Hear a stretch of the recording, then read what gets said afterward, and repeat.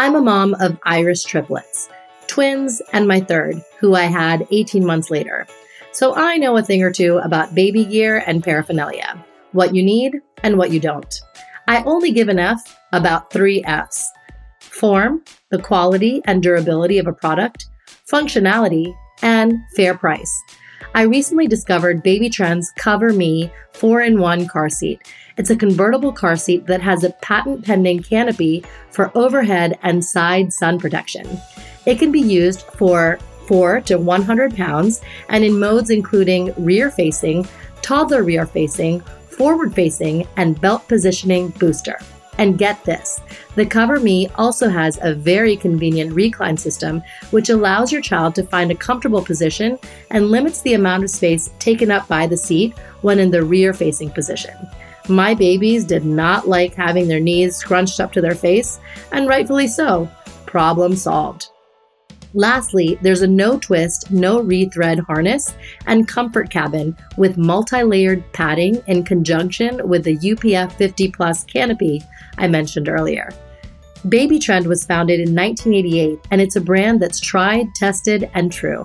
I'm so glad to work with the female podcast collective, ASA, to bring you my code COVERME20 to receive 20% off when you visit babytrend.com/OSSA, OSSA. Again, COVERME20 to receive 20% off your order at babytrend.com/OSSA. Safe travels. Hi, this is Rachel Blumenthal, and my experience on That's Total Mom Sense was anything but predictable. Hi, it's Kanika, and I'm back with a brand new season of That's Total Mom Sense, where I interview parenting experts, world-renowned thought leaders, best-selling authors, and trailblazing entrepreneurs on their incredible life stories and mom sense experiences. Hi, I'm Gabby Bernstein, and you're listening to me on That's Total Mom Sense. It's me, Bobby Brown, on Total Mom Sense. Can't wait to share my story. Hi, I'm Dr. Lisa, and you're listening to me on That's Total Mom Sense.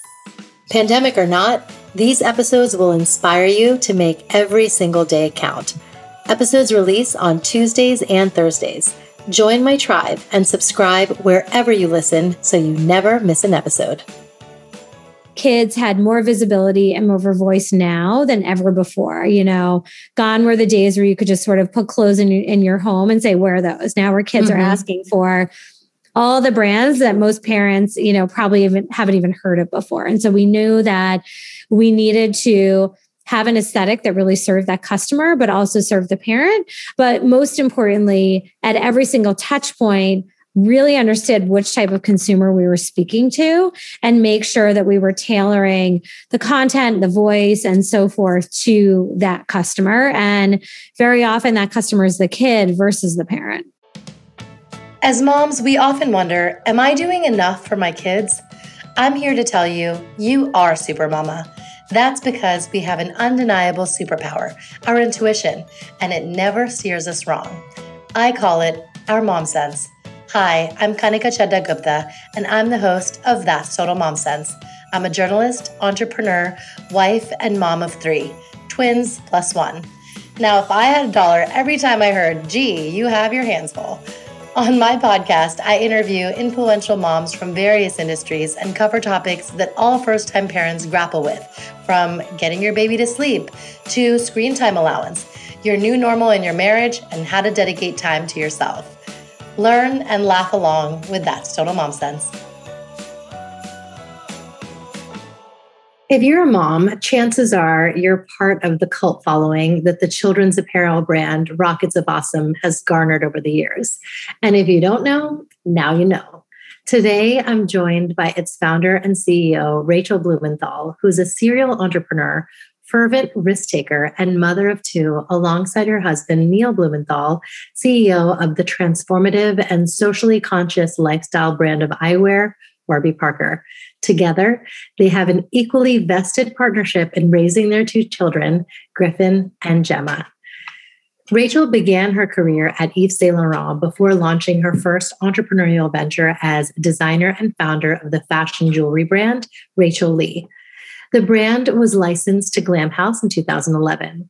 Rachel then lent her hand to Warby Parker, which was co-founded by her husband, and before founding and acting as CEO of Cricket Circle, the trusted resource and editorial destination for everything baby and toddler.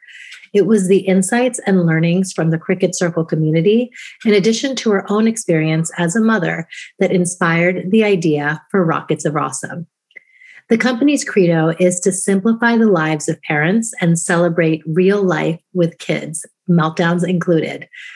Rockets of Awesome prides itself on pushing the boundaries of what it means to be a modern kids clothing brand, giving you the ability to shop whenever and however you want, whether you want to stock up when it's convenient for you or subscribe and save big.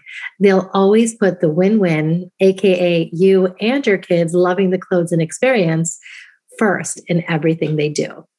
And made up of a team of moms, dads, aunts, and uncles, they understand the preferences and pain points to a T. Graphic tee, that is. I'm excited to dive into this colorful conversation with Rachel. Rachel, welcome to the show. Thanks for having me. Absolutely. So let's start from the beginning. I love, going down memory lane. Tell us about your childhood and some of your fondest memories. Well, I grew up in Cape Cod, and, whenever I tell people that, they always say, "Oh, you mean you summered there?" And I say, "No, I actually grew up there." So, Cape Cod is a very low-key place to grow up. There wasn't a lot of sort of pressure and competition socially. Everyone, it wasn't about what you were wearing or, how much money your family had or anything like that. And so it was just a very simple, low-key way of growing up. My parents are originally from New York and New Jersey. And so fortunately, I had the benefit of visiting New York City and lots of different sort of areas beyond Cape Cod growing up and have exposure to that. And for me, the minute I saw New York City, I knew that's where I wanted to live. So I mention that only because Cape Cod is such a lovely place, but many people just never leave there. Probably really my favorite sort of memories of growing up there was really just being very appreciative of the simplicity of it all, really being able to be a kid, really being able to sort of try lots of different activities and sports and things like that. I was a competitive figure skater, and that was something really important to me growing up. But, it wasn't a place where you knew brands or, what people had. It just, none of it mattered. Yeah, I love that. And I think that that's how childhood should be, wholesome and fun. So tell us about some of the lessons that your parents taught you growing up. I think that my parents instilled really the necessity to create opportunities for yourself and to really push beyond what is presented to you and ask lots of questions and being curious. And maybe some of that was just that because I grew up in such a simple, insular place, I knew that I wanted so much more and knew that my parents had so much more from an experience perspective growing up themselves. And I wanted that. And so I knew that I had to get off of Cape Cod. I knew that I had to live in a city. I went to school in Boston. And for me, that was just too small of a city. And I knew I had to get into New York. And while my parents have always been incredibly supportive, there are sort of foundational expectations of having a job and being able to pay your way to be able to live in New York City. And so, for me, it was about, how do I get there? How do I get a job as quickly as possible and be able to then sort of chart my course? Yes. Yeah. Amazing. And you have been resourceful from, day one. How did you decide on pursuing fashion as, your career choice? Growing up on Cape Cod, I was really only exposed to doctors and lawyers, and I didn't know really that fashion could be a career. Obviously, I knew it was, but I didn't really understand what the roles were. I didn't understand that it was sort of a well-respected field, if you will. I had no visibility. I was very naive. And when I moved to New York, I had a friend that was working in the PR department of Christian Dior, and I was like, oh my God, that's the most glamorous thing ever. And, meanwhile, she's like working in the closet and never, leaving that little closet that she was organizing samples in. But to me, it was the most glamorous thing ever. And she sent an invitation to a sample sale and CC'd me and every other fashion publicist in New York City. And I was like, this is my opportunity, because I didn't know a soul when I moved to New York. I didn't have sort of family members or friends that could get me into the industry. So I took all the email addresses, I BCC'd them, and I sent them my resume. And shockingly, people responded. And I remember calling my mom being like, it worked. People are responding. I have interviews, Right. It was so crazy. And that was really the beginning. I interviewed about 4 different fashion houses. I was hired at Yves Saint Laurent. And, the woman that hired me, who I'm still close with today, she was like, yeah, you were from Boston, because I went to school in Boston. She went to school in Boston, grew up in Boston. And she was like, I liked that we had something in common, and you seem smart. And I figured that you'd, figure it out. And that's what I did. I was just thrown in and, really straight into the fire and had to figure it out. And I think that's really where I thrive. Yes, that's amazing. So I also went to school in Boston. I was at BU, and you and Neil were at Tufts, right? We were. Yep. Yeah. Okay. So, and that's where I feel like courtship began. So tell us about how you met. So Neil and I met sort of pre-term a freshman year, and we just sort of met socially, and ultimately we ended up having the same circle of friends and would, see each other at lots of different things. But we didn't date in college. We actually dated each other's friends all through college. We coincidentally studied abroad in Spain together. So oh my goodness, experience, which is nice. But we didn't ultimately get together until after college. And what's really nice about that is that we have the shared history, but we also had sort of our own independent experiences. Yeah, totally. That's so great. What was it that attracted to you about him? Neil was like a foreign species, in the early days of knowing him, because he was such a city kid. He's from New York City. He grew up downtown. He's just such a city kid. And I grew up with like small town, beach type kids. And I think I was curious. I was like, this is interesting. What is this that I don't totally understand? So I think I was curious and interested, and just, all through college, fascinated by meeting lots of different people. But, ultimately, I think that we ended up connecting and then getting together just over, a relationship and friendship that really grew over time. Yeah, absolutely. What was your favorite place on Boylston? Well, I would frequent Jasmine Sola a lot. For anyone who doesn't know, it was sort of like the Intermix of its time. Yeah. And I remember my mom getting the credit card bills, and she was like, what is this Jasmine Sola? Because I wasn't allowed to shop. Right. And I was like, oh, that's like the school store where I buy, like all the things I need for school. And then, I think they came for like visiting day, and we were on Newbury, and my mom was like, that is not the school store, like hand over the credit card. Right. That's so funny. And what about just hangouts? Do you remember? I don't know. We used to go to like Aria. And, we used to go to all those places. Neil was actually a club promoter back in the day. Oh my goodness. He used to promote Aria and like a bunch of the clubs on Lansdowne. Yeah, Mantra. Yeah. So, we definitely frequented those. We spent a lot of time on campus. I think the best part about being in school in Boston is just that you had exposure to, at Tufts, we had the exposure to a campus school, but then also to the city, which was really nice. Yes. Yeah, totally. I love that we had that very unique experience in college. So your jewelry line, it began as like just a fun side hustle passion project, right? Yeah. So I was a publicist at Yves Saint Laurent, and I was in this incredibly creative environment, but my role itself wasn't particularly creative. I was responsible for every time you saw an Yves Saint Laurent item, men's, women's ready-to-wear accessories, I was responsible for working with the editors to get into the magazine. And then I also worked with celebrity stylists to style celebrities for events. I loved the job. It was amazing, but I also sort of equated to feeling like I was a trained monkey, and I could sort of do it in my sleep. And it wasn't particularly challenging. And because I was in this creative environment with like this fashion, and it was such a time of fashion, Tom Ford was a designer at the time, I really sort of needed that outlet because I'm very much sort of half business, half creative. So I went to the bead stores on 6th Avenue and bought a bunch of materials and started messing around with making jewelry. And I handmade myself a ring. It was this like big cocktail ring with semi-precious stones and gold wire.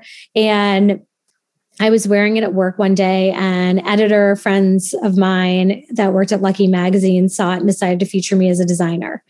They said, oh, we're going to feature you in this new section called One to Watch, up and coming designers. We're going to do a photo shoot your apartment. It's going to be great. And, when you're in the whole PR communications world, you understand that a lot of it is smoke and mirrors. And so I thought it was funny. I really didn't take it very seriously. Then the editors called for credit checks. So that's when they want to know the brand name, the price, the retailer. And on the spot, I made up a name. And so I said Rachel Lee, which was my first and middle name. There was no company, there was no name at that moment. And I said, but, I'm on a call or in a meeting, I have to call you back. And I basically spent that weekend going up and down Columbus and Madison Avenue, trying to find a retailer to take my product on consignment. I think I had 3 rings or something like that. And I found a retailer who's going to take it on consignment. I made up a price point based on, competitors in the market and covering margin and so forth. And that was my jewelry business. And Lucky really put me on the map. They had such a massive distribution and real credibility at the time. And then about a month later, Daily Candy featured me.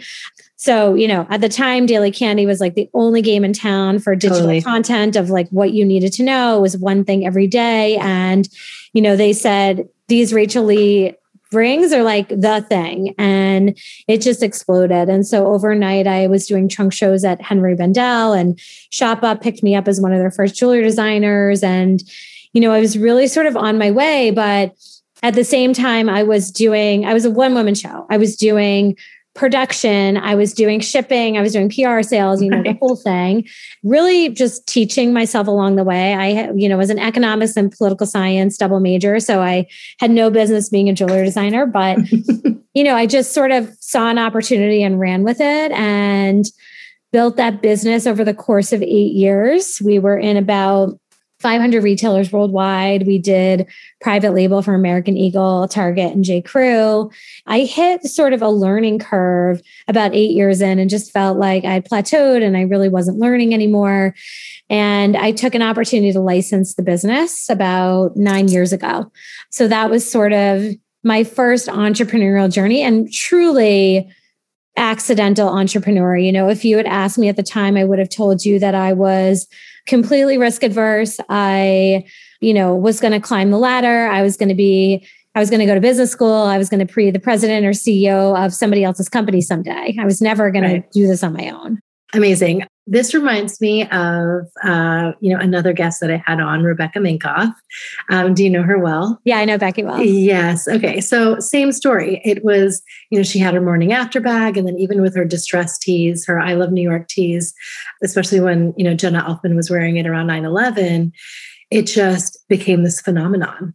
Everyone needed one. And she was working backwards to be able to fulfill the demand. So what was it like during that time? Because now we can shop on Instagram and everything is literally at our fingertips. And, both of you were so tenacious and scrappy and built your product lines from nothing and got that exposure that was set to the masses. It's really incredible. It was really such a different time. I mean, it was a time where if you got your item on a celebrity and People Magazine or In Touch or whoever picked it up, or if it was on a TV show, you would just immediately see the correlation and you would be sold out and you wouldn't be able to keep up. And it could be a sort of item-driven strategy within a more holistic assortment strategy.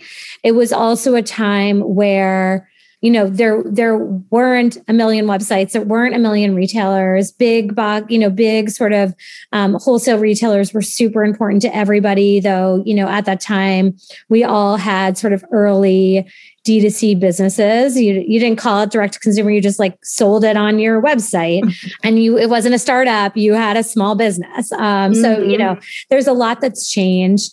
I probably for Becky as well, I can't remember, but, for me, it was, a foundational business in terms of my sophistication of understanding, how do you sort of scale and operate these businesses? I never raised capital.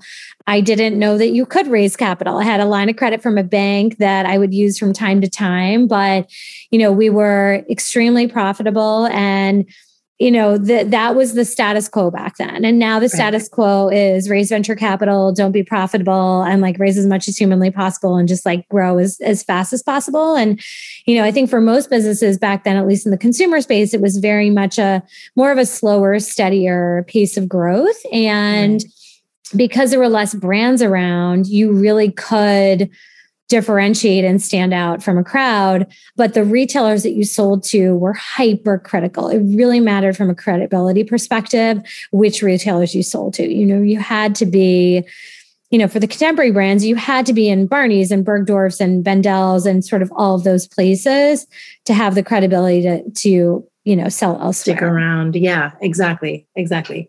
Another kind of serendipitous moment for you that put Rachel Lee on the map even further was being on Oprah's Favorite Things. So tell us about that story, because it gives me the chills. Well, I was sick with the flu, and until that point, never believed in the flu. I was just like, oh, it's just like a bad cold. And I had the flu, and I was in bed 2 weeks straight, like couldn't even lift my head off the pillow. Someone from Oprah's team called and said, basically like, call us back. And that was the only thing I did in 2 weeks, was call them back, basically. And it turned out that my brand was named Oprah's Favorite Things, which was completely shattering in the best way possible. And probably a couple months after that came out, I was in Philadelphia. We were living half in New York, half in Philadelphia. Neil was in business school at Wharton. And I had Oprah in the background as I was working that afternoon, as I did, because Oprah, was everything. Mm-hmm. And James Taylor was a guest on the show that day. And so they had James onto the stage, and they start playing Fire and Rain as he walks out. Gail and Oprah walk out, and they're both wearing my jewelry. It was this crazy sort of kismet moment, because when I was deciding to leave Yves Saint Laurent in the early days to start my jewelry line full time, it was a really hard decision. I was going from something that was a sure thing to a complete risk. And I was at the time very risk adverse. And Neil was my boyfriend at the time, and he had come over to convince me and sort of guide me in making that decision. And we had James Taylor playing Fire and Rain in the background. And so in that moment where James Taylor is playing Fire and Rain in the background, Oprah and Gail walk out on stage, and they're wearing my jewelry. I just started crying hysterically and like probably laughing at the same time, because I just couldn't believe how this could all be sort of falling into place. So it was one of those complete pinch me moments. Yes. And so is Fire and Rain your song? I mean, not necessarily. No, it's just, I'll always just have that memory. Yeah. Oh my gosh. It's so beautiful. And now for a quick break, brought to you by my brand sponsor, Homer. Hi, this is Kanika Chadha Gupta, founder and host of That's Total Mom Sense. I'm Stephanie Dua, president and co-founder of Homer. And this is At Home with Homer. Homer is the essential early learning program for kids aged 2 to 8. We have the most comprehensive app available for early learning skills that you can find on iOS or Google Play. And you can also find our really fun Explore kits that help kids with their math, their reading, and social emotional learning that you can find on our website, learnwithhomer.com. On this weekly segment, we're going to cover a range of topics, from raising confident readers to developing emotional intelligence. These are the skills that will carry your child through school and life and resonate most when taught at home by you, their most important teacher. So grab a notepad, your phone, or your mental notebook to remember the tips shared during the segment. And now on to At Home with Homer.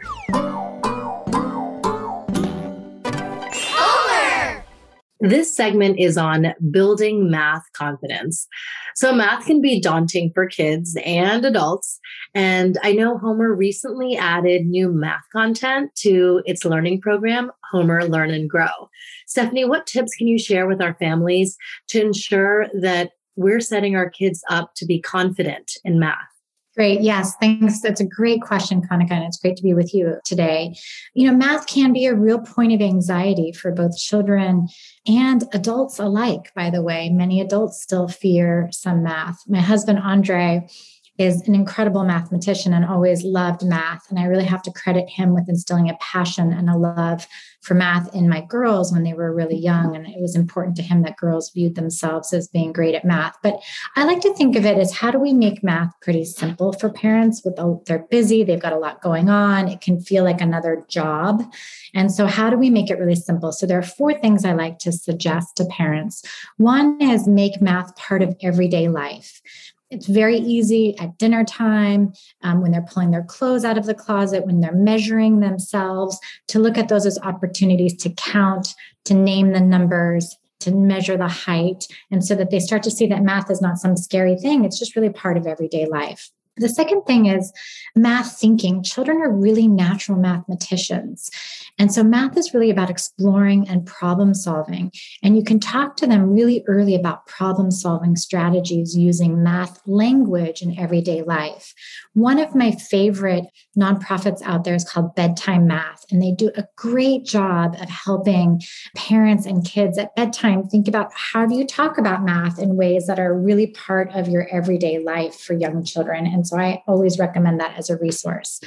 The third is really modeling math confidence. One of the things that we found in our research, and that many people will tell you, is that when a parent, a mom or a dad or a teacher, any adult in a child's life starts to say, well, I wasn't good at math, it starts to really model, oh, well, I might not be good at math either. We can name something as maybe it was challenging for us and the way we overcame that, and now how we use math. But it's important to say, I'm not good at math, because that kind of starts to form a narrative for a child that they may not also be good at that. Okay. And what I also love is kids are amazing at these kind of I did it moments, these little wins that happen every single day on their path to learning. So keep an eye out and celebrate those moments when they do something and it just clicks. They're counting the goldfish, in the little aquarium, and they're counting all of their numbers. And they say, look, I counted 4 goldfish. Those are really moments to celebrate for children. Oh, that's amazing. Really, really great tips. Thank you. We hope you enjoyed this week's At Home with Homer segment. To download the app, visit learnwithhomer.com/momsense, MOMSENSE, to receive your very own 60-day free trial. Your kids are going to love playing the games, watching the visual stories, and more. Now, back to the interview. Homer! So tell us about fast forwarding to your motherhood journey. Yeah, so fast forward. So I licensed a jewelry brand right after I had our first child, Griffin. He's now 10. And, after sort of going through that process and having him, like every new parent, you feel like there are so many opportunities to innovate and level up sort of that experience that you've gone through. And what blew my mind was that I received probably 40 Excel spreadsheets of what to buy when you have a baby, and they were color coded and, had a grid and this whole thing. And, the more sort of degrees somebody had, the more color coding and intense the spreadsheet was. Yeah. And as somebody that really appreciates organization like that, but also someone that probably values cutting through the clutter and life hacks and sort of some, Cliff Notes, lived by Cliff Notes in high school. For me, these spreadsheets just sort of blew my mind. And I was like, why does everyone need to reinvent the wheel? Why can't there be sort of a platform that aggregates all of these recommendations and makes it easier for customers?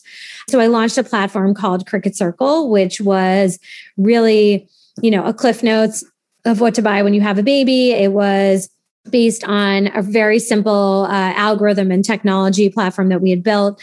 It was sort of the 3 best products in every category. We would tell you what they meant in sort of layman's terms. So, someone who's never touched a stroller before, it's like, this one has a telescoping handle and this one doesn't. And you're like, what's the hell, a telescoping handle? And do I need one? And so we'd really sort of like cut through the clutter for you. And we had a baby registry and also a content platform that would write real sort of, again, like cut through the clutter, no noise, little stories, 25 things that nobody tells you about having a baby, 10 things you have to pack for the hospital, the other 5 things everyone tells you, but you shouldn't pack, those stories like that. And Cricut Circle really built a very, very fast and super engaged following because we were probably the first of its time, at least in that sort of category, to cut through the clutter and really talk to you the way your best friend would talk to you. We didn't mince words. We didn't beat around the bush. And people just really appreciated that.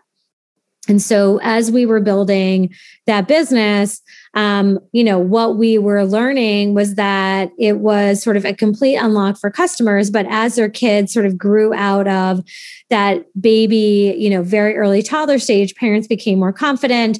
They felt comfortable making buying decisions. And what became sort of the never ending pain point was that their kids were outgrowing their clothes with such a feverish pace. And as somebody that loves creating solutions and wants to make people's lives easier, I was living the pain as well. I couldn't believe that, every 3 to 4 months I was replacing everything in the dresser. I thought I was doing it wrong. And people were like, no, your kid's just growing. We did a bunch of, surveying and focus groups and really defined the strategy for Rockets of Awesome and launched Rockets of Awesome out of Cricut Circle. We carried over a bunch of the editorial content and strategy, but really focusing on how do we deliver a better shopping solution for families. Ultimately what we landed on was if we could create a more sophisticated data science driven algorithm coupled with the technology platform that we had started building already and make really awesome, stylish, comfortable kids' clothes at an accessible price point. Could we deliver it to your home right on time for when your kids are outgrowing their clothes and just make it easier for you? So we started with a subscription because it really aligned with that behavior. I'm somebody that is completely allergic to trendy business models. And it kind of, at the time back in 2016, subscriptions were like the end all be all. And that frankly made me very nervous. But for this customer, it very much uniquely suited their lifestyle of that reoccurring frequency of replacing clothes. And so we started with subscription and then later rolled out e-com. Yeah, no, that's wonderful. I love how beautifully curated they are. They stay true to a child's unique personal style. What we have to be most mindful of is sure, the parents are the customer, but the consumers are the kids, and they're going to be very opinionated about what they wear. Yeah. And, I think that was, one of the things that really stood out to me was that it's a $35 billion business in the US alone. You have, big market leaders like Carter's who, are $4.5 billion top line businesses. But what was super clear to me was, one, they didn't have the technology and data science infrastructure that I knew was going to be the future of any business. And then the second was that they really were out of touch and didn't understand the modern consumer. They didn't know that either recognize or probably really prioritize that kids had more visibility and more voice now than ever before. Gone were the days where you could just sort of put clothes in your home and say, wear those. Now where kids are asking for all the brands that most parents, probably haven't even heard of before. And so we knew that we needed to have an aesthetic that really served that customer, but also served the parent. But most importantly, at every single touch point, really understood which type of consumer we were speaking to and make sure that we were tailoring the content, the voice, and so forth to that customer. And very often that customer is the kid versus the parent. Yes, absolutely. And tell us about, the collections and the price points. So we launch a collection 4 times a year, aligned with the changing of the season. The aesthetic is Definitely very stylish. It's not juvenile. Often parents feel like, oh, that's something I would wear. So it's, it's kind of sort of pared down from like a mini me aesthetic. We always hit on sort of what are the core trends. And we tend to be several seasons ahead of the trends. We never, like once everyone's doing tie-dye, we are like long gone and like never designing tie-dye again kind of thing. Yeah. But I'd say most importantly, we really lean into the fabrics and the touch and the feel. And so all of the products have to be super, super soft and stretchy, and something that when, the kids put their hand in the box, they're like, oh my God, I have to wear this. I have to put it on. They like take their clothes off immediately and put it on because it's so soft and comfy. Yes. Yes. I want to just share 2 reasons why I love the brand. One is that it's so unique from the others on the market. There's no princess. There's no that kind of thing. And I have a daughter who has a twin brother, and though she's very girly, she doesn't really like princesses, and I'm all for it, and it's just, I think that those labels are really off-putting when you see them. The other thing is the wear and tear. I have 3 kids that I had in a year and a half. So the twins, and then my youngest is 18 months after them. I feel like one thing is the versatility. A lot of stuff is unisex. And then secondly, I can preserve these hand-me-downs for my youngest because it's not too far off that I'm saving them, and know that they still can kind of stand the test of time. So I love it. Yeah, we really want the product to be, something that if you really, really care about style, it very much connects with you and you sort of appreciate all those design details. And if you don't care about style and you really just care about, comfort and, to your point, product that really lasts, nothing is polarizing. And so it's really interesting to try to design a line that is brand defining, but not polarizing, which makes it really fun. And the beauty of the subscription, to your point, is that it is personalized for every single kid. So every kid gets their own box. No 2 boxes are the same. And that enables us to do a box where, one day, we have customers, one day her son wants to wear a button-down shirt and look just like dad. And the next day he wants to wear a tutu and dress like his sister. And we can personalize the boxes to be able to do that. We're also really sort of thoughtful about knowing that kids' clothes, they go through them so quickly. And, regardless of how much money you have to spend, nobody wants to spend a lot of money on kids' clothes. All parents want to feel savvy, right? We want to feel like we hacked life and got a deal. And so we really structure the pricing of the box based on, the more you keep, the more you save. And so, if you keep everything in your box, you get upwards of 35, 45% off. And that's every day of the year. That's not sort of like a one-off discount. That's really the way we operate it, because we want to make sure that everything from the size and the fit to the quality, the aesthetic, and the pricing is always really reliable. Yes. And all the garments are under $40, right? Yes. Yeah. And usually well under 30. Right. Amazing. Yeah. The other thing that I love is that you kind of take information and insights from your kids.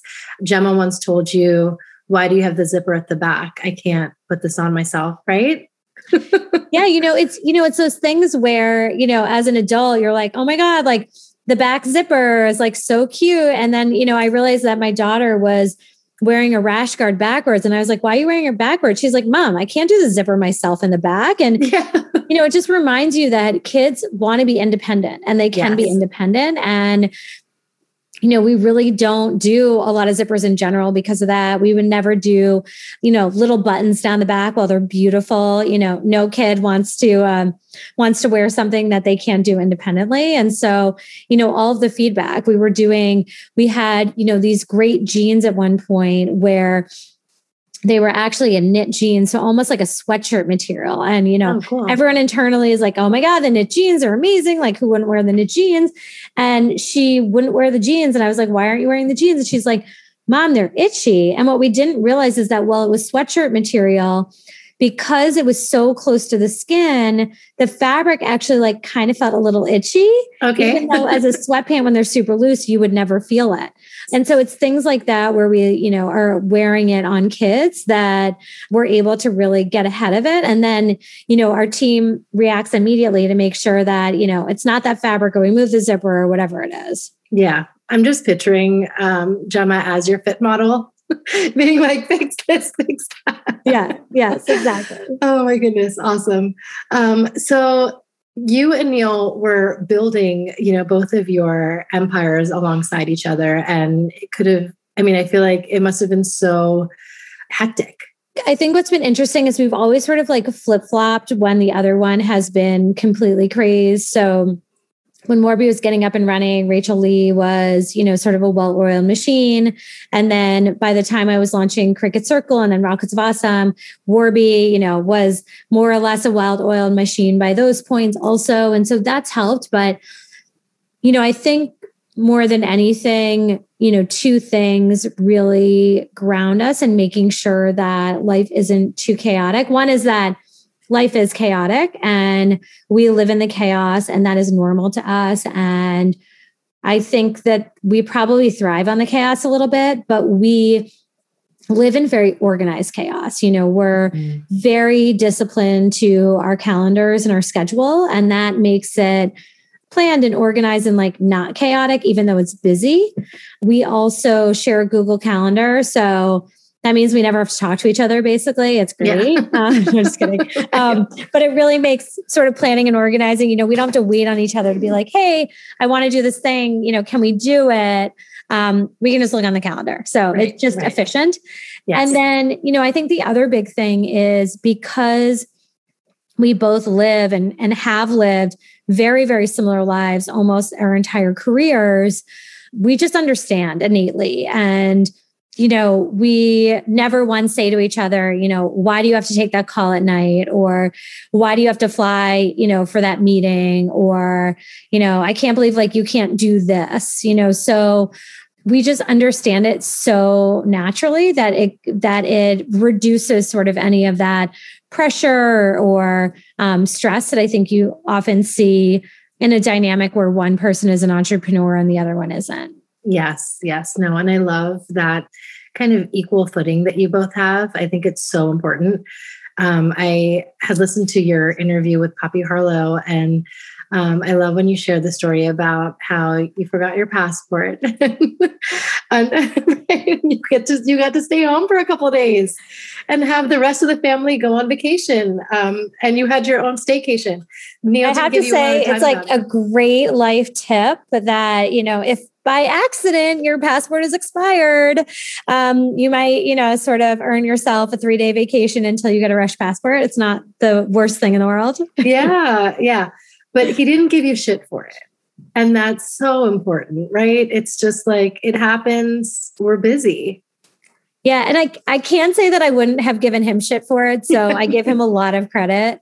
But in fairness, we were traveling with his parents, so he wasn't alone. Okay. So he had backup. But yeah, I mean, Neil is extremely understanding and, you know, doesn't sort of like sweat the small stuff. That's great. What was it like raising capital? It is hard regardless. There's another interview I just want to bring up with Reagan Moya Jones, who when she was starting Aiden and Anae, at the time, only 2% of female founders hit the 1 million mark. It was just such a sliver.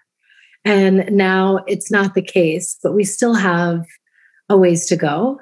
And so, yeah, just some of the conversations that you've had with investors was baffling, to be honest. And so what did they ask you being a female founder? And how did you tackle those questions head on? I've had a very different experience raising capital than Neil and, you know, lots of other guys that I know. And I know many women, you know, it's a very similar story. And, you know, and I can't say that these questions don't just come from men. I mean, they come from women investors as well, which shame on us. But, you know, I was asked so many questions. You know, when I was raising capital for Cricut Circle, I had a child and, you know, I would get questions like, so, you know, how much time do you spend on this? Or they would say things like, your husband, is super successful with Warby. What does that mean for you? And, how do you guys, how do you balance your time? Just sort of like these ridiculous open-ended questions. And honestly, I really looked at it as a challenge and I was like, all right, let's make this a game. Like, this is going to be fun, because I wanted them to hear what they were saying. And so, very respectfully and very calmly, I would say, things like, well, what do you mean? Because I would want to force them to be more articulate in what they were asking and hear themselves say it. Yeah. Or if they would say, how do you spend your time? I would look at them, dead in the face and say, exactly the way my husband spends his time. Like, what do you, this is the most ridiculous line of questioning. So that was always frustrating. I think if anything, it's always been fire under my ass. It's always been real motivation to just prove everybody wrong. And, I continue to be on that journey. And, that's what keeps me running and fighting every single day. But, it's really frustrating. It's super disappointing. I also think that men and women are also very different, right? Mm-hmm. So guys often walk into a room to raise capital and they're, super confident and they're like, we're going to build like the next Facebook. And they're clearly not. And women walk in and they're like, we think we can do this. And, we all do it. And, I think that the challenge is for women, I've gotten feedback of, like, oh, you're like really abrasive or you're aggressive, when I've like gone in trying to be more confident. I don't think that anyone that knows me would ever describe me as like aggressive. So, I think it's challenging, but I think more than anything, having the awareness around it and really, taking the higher road and using it as motivation and, probably more than anything, helping to prioritize which investors you do talk to. I think speaking to investors that are super passionate about your category or, the product that you're launching. Often people say that you should go talk to the funds who tried to get into a round of a competitive business but couldn't get in, because that means they like your category.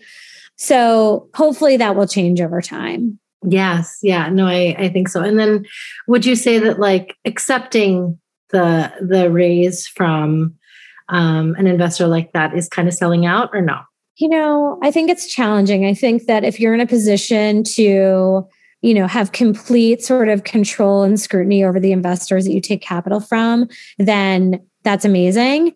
And if you don't, I think you take it having complete knowledge and insight and visibility to, who this is that you're getting in bed with, and really sort of doing what you can to control the dynamic of the relationship. And, at the end of the day, investors pay attention to, and they spend time on the businesses that are thriving.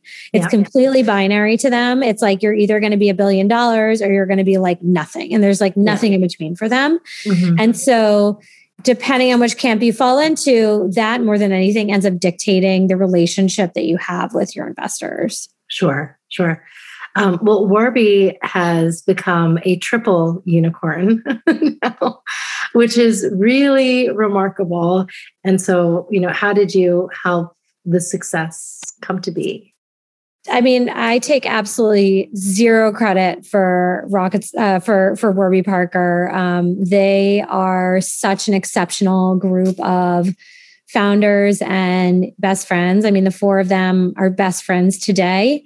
We go on vacation together once a year. Like, we're all family. They're just such a unique group of leaders.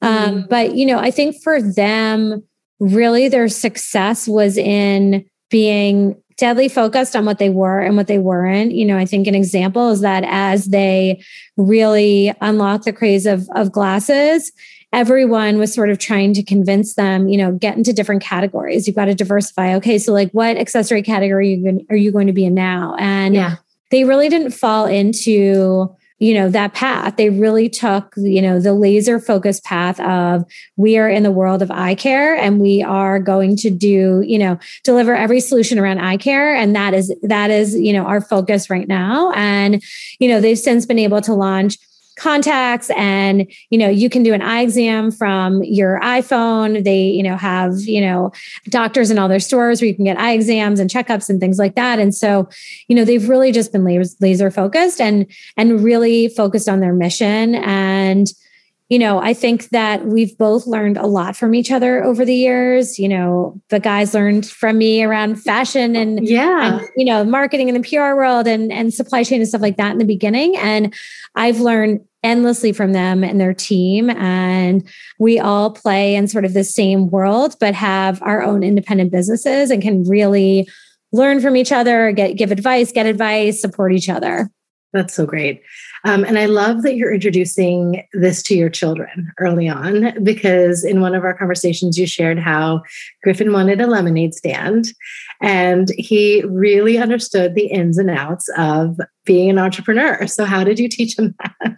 Yeah. So, we did a lemonade stand on our block in the city, and he had to go buy all the ingredients, and I gave him the money to buy the ingredients. And, he made all this money from the lemonade stand. And I said, okay, well, your cost of goods is $30 or whatever it was. And he was like, what do you mean? I was like, you have to pay me $30. And I had to explain to him that, it costs money to make money, and that, every single time he buys ingredients to sell his lemonade, there's a cost associated with that.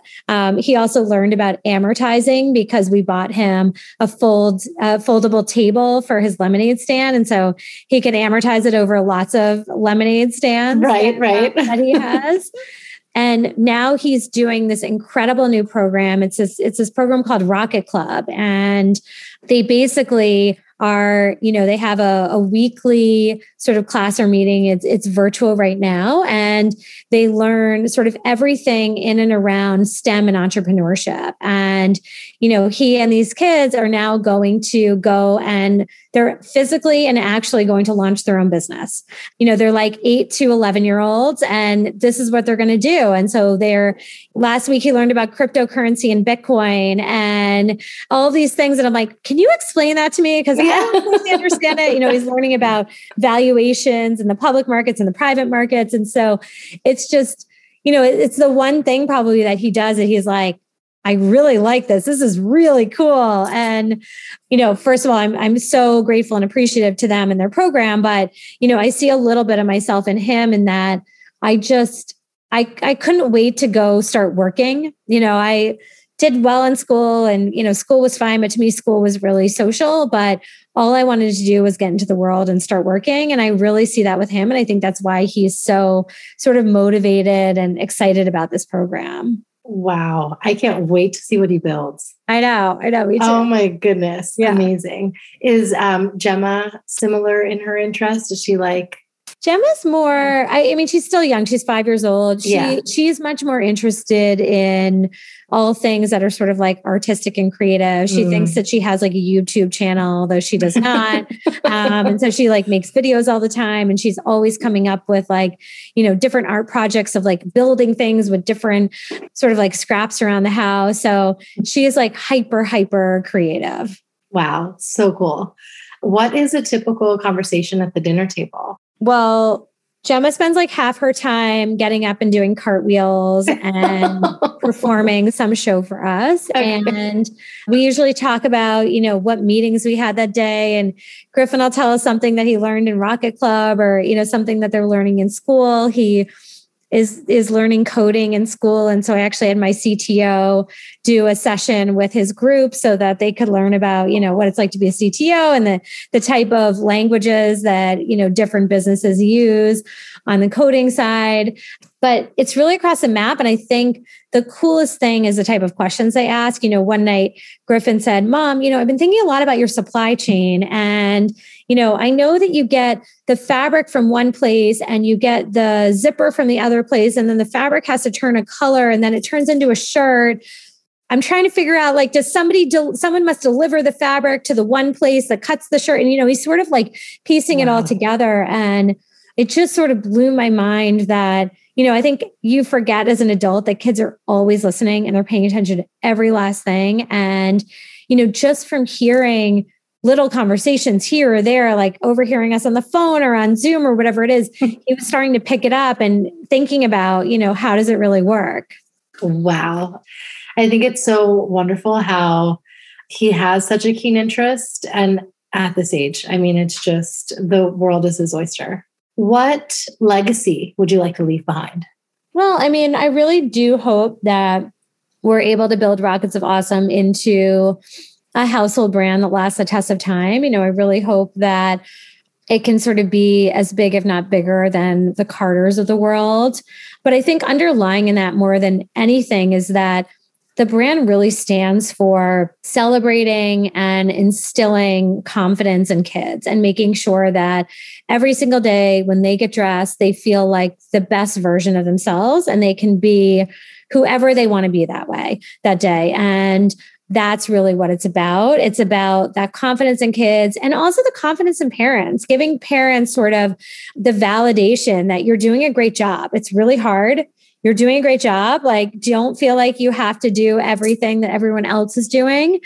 You're doing great. And for both of those versions of our customer, that's what this is about. Yes, we sell awesome kids clothes, but it really is about instilling that level of independence and confidence across our customer base. Yes. Can you share a mom sense moment that you've had where you trusted your built-in sixth sense, that intuition that we all have?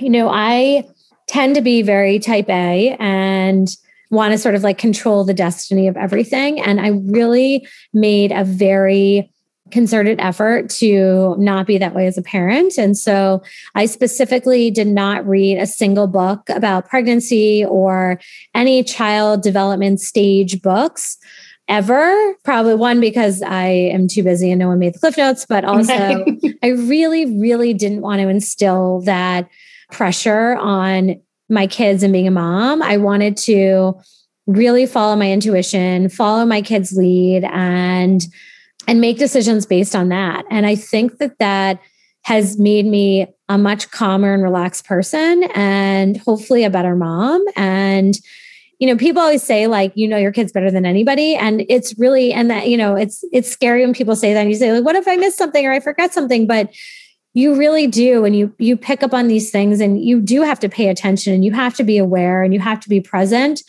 If you are, you can make great decisions that are completely on point for your family, that you don't need an expert to sort of tell you what to do. Yes, totally agree. Let's not forget our quote of the day. Is there a quote that you live by? Fake it till you make it. Yeah. Right? We're all faking it, right? We're all just like trying to get there. And where is there?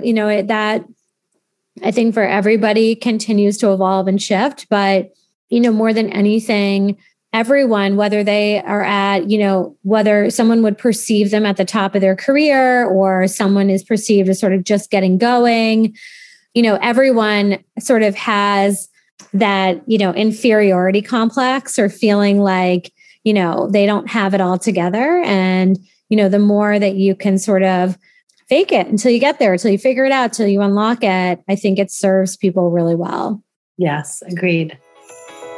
It's now time for Mom Haul, when we share products we love. So is there a product that you're loving right now? Well, this is kind of generic, but I live by sort of a strategy of having a pouch, and this pouch houses every sort of necessity that I need. And so it has like my earbuds, my like mini wallet, my keys. It has hand sanitizer now and a face mask and migraine medicine because I get lots of migraines, and hair elastic and kind of like the essentials that you need every day. And that pouch sort of goes with me wherever I go. So, in real life, when I had different purses and I was switching out purses, it just made it really easy because I would just like take the pouch and put it in the next thing. Right. I never have to worry about like, do I have my stuff? Because it's always in this pouch. And I find that it saves me a lot of time. So smart. Is there a brand of the pouch or it's just any I tend to like the Prada nylon pouches, and I still have a bunch of them that I bought at the outlet in Italy in, like 20 years ago when I studied abroad, and they have lasted a very long time. Yeah. You can pass them down to Gemma. Yeah, but I like to try to find them like on sale on like the Real or something, because they're otherwise very overpriced. Yes, makes sense. But that's such a good hack because we aren't going too many places, but if you need to throw it in your stroller or glove compartment, it's like easy. Okay. And where can my listeners find you? On Instagram, we are at rocketsofawesome.com, and I'm at the RLB, which are my initials. And our website is rocketsofawesome.com. Amazing. Rachel, you are a breath of fresh air. Thank you so much for sharing your story and simplifying our lives. Parenting in a pandemic and otherwise is really, really hard. And you're just doing us a solid by taking care of the clothing component. Trying. Thank you for having me. Thanks for listening to my interview with Rachel Blumenthal of Rockets of Awesome. I feel like our chat was awesome. I'm so glad we got into all the things from entrepreneurship to motherhood. So today was actually my 100th episode. Thank you, Rachel, for being part of this special milestone. I still remember launching That's Total Mom Sense a little over 2 years ago, well before the pandemic, because I wanted to create a space for motherhood and parenting stories that follows 3 pillars. It's informative, engaging, and inclusive. So as you guys know, listening to the show, this isn't a place where we're doing any banter or commiserating. It's instead a platform for my very distinguished guests to share their success stories and share how parenting has forever changed them. And they, in turn, can leave us with their life lessons and tangible tips. And as you all know, I recently launched That's Total Mom Sense merchandise to make you feel comfy and cozy as you tune in to the podcast. I have hoodies, tanks, mugs, earbuds, pens, and notepads to truly enhance your listening experience. So to commemorate 100 podcasts, just a pinch me moment, log on to my website, that'stotalmomsense.com, and go shopping. Click on shop and you'll see all the merch right there. Buy anything that you do like and resonates with you, and then post a photo of yourself on social media and tag me at Kanika Chadha Gupta. And I will sift through all of the many photos. I'll share them, repost them, and we'll choose a winner for the most creative post wearing my That's Total Mom Sense gear. And that winner will receive a $100 Amazon gift card. Thanks again for listening to today's episode and following me on my journey. It is such a joy to have you all in my corner. You can write to me if you have any ideas or comments or anything like that to that'stotalmomsense@gmail.com. And reviews always help. So you can leave me a review wherever you listen on Apple Podcasts, Spotify, Stitcher, and Goodpods, which I absolutely love because you get to recommend podcasts of your choice to your friends within the social network. So share and review and leave me some love. Remember, always trust your mom sense. Stay strong, super mamas. See you next time. That's Total Mom Sense.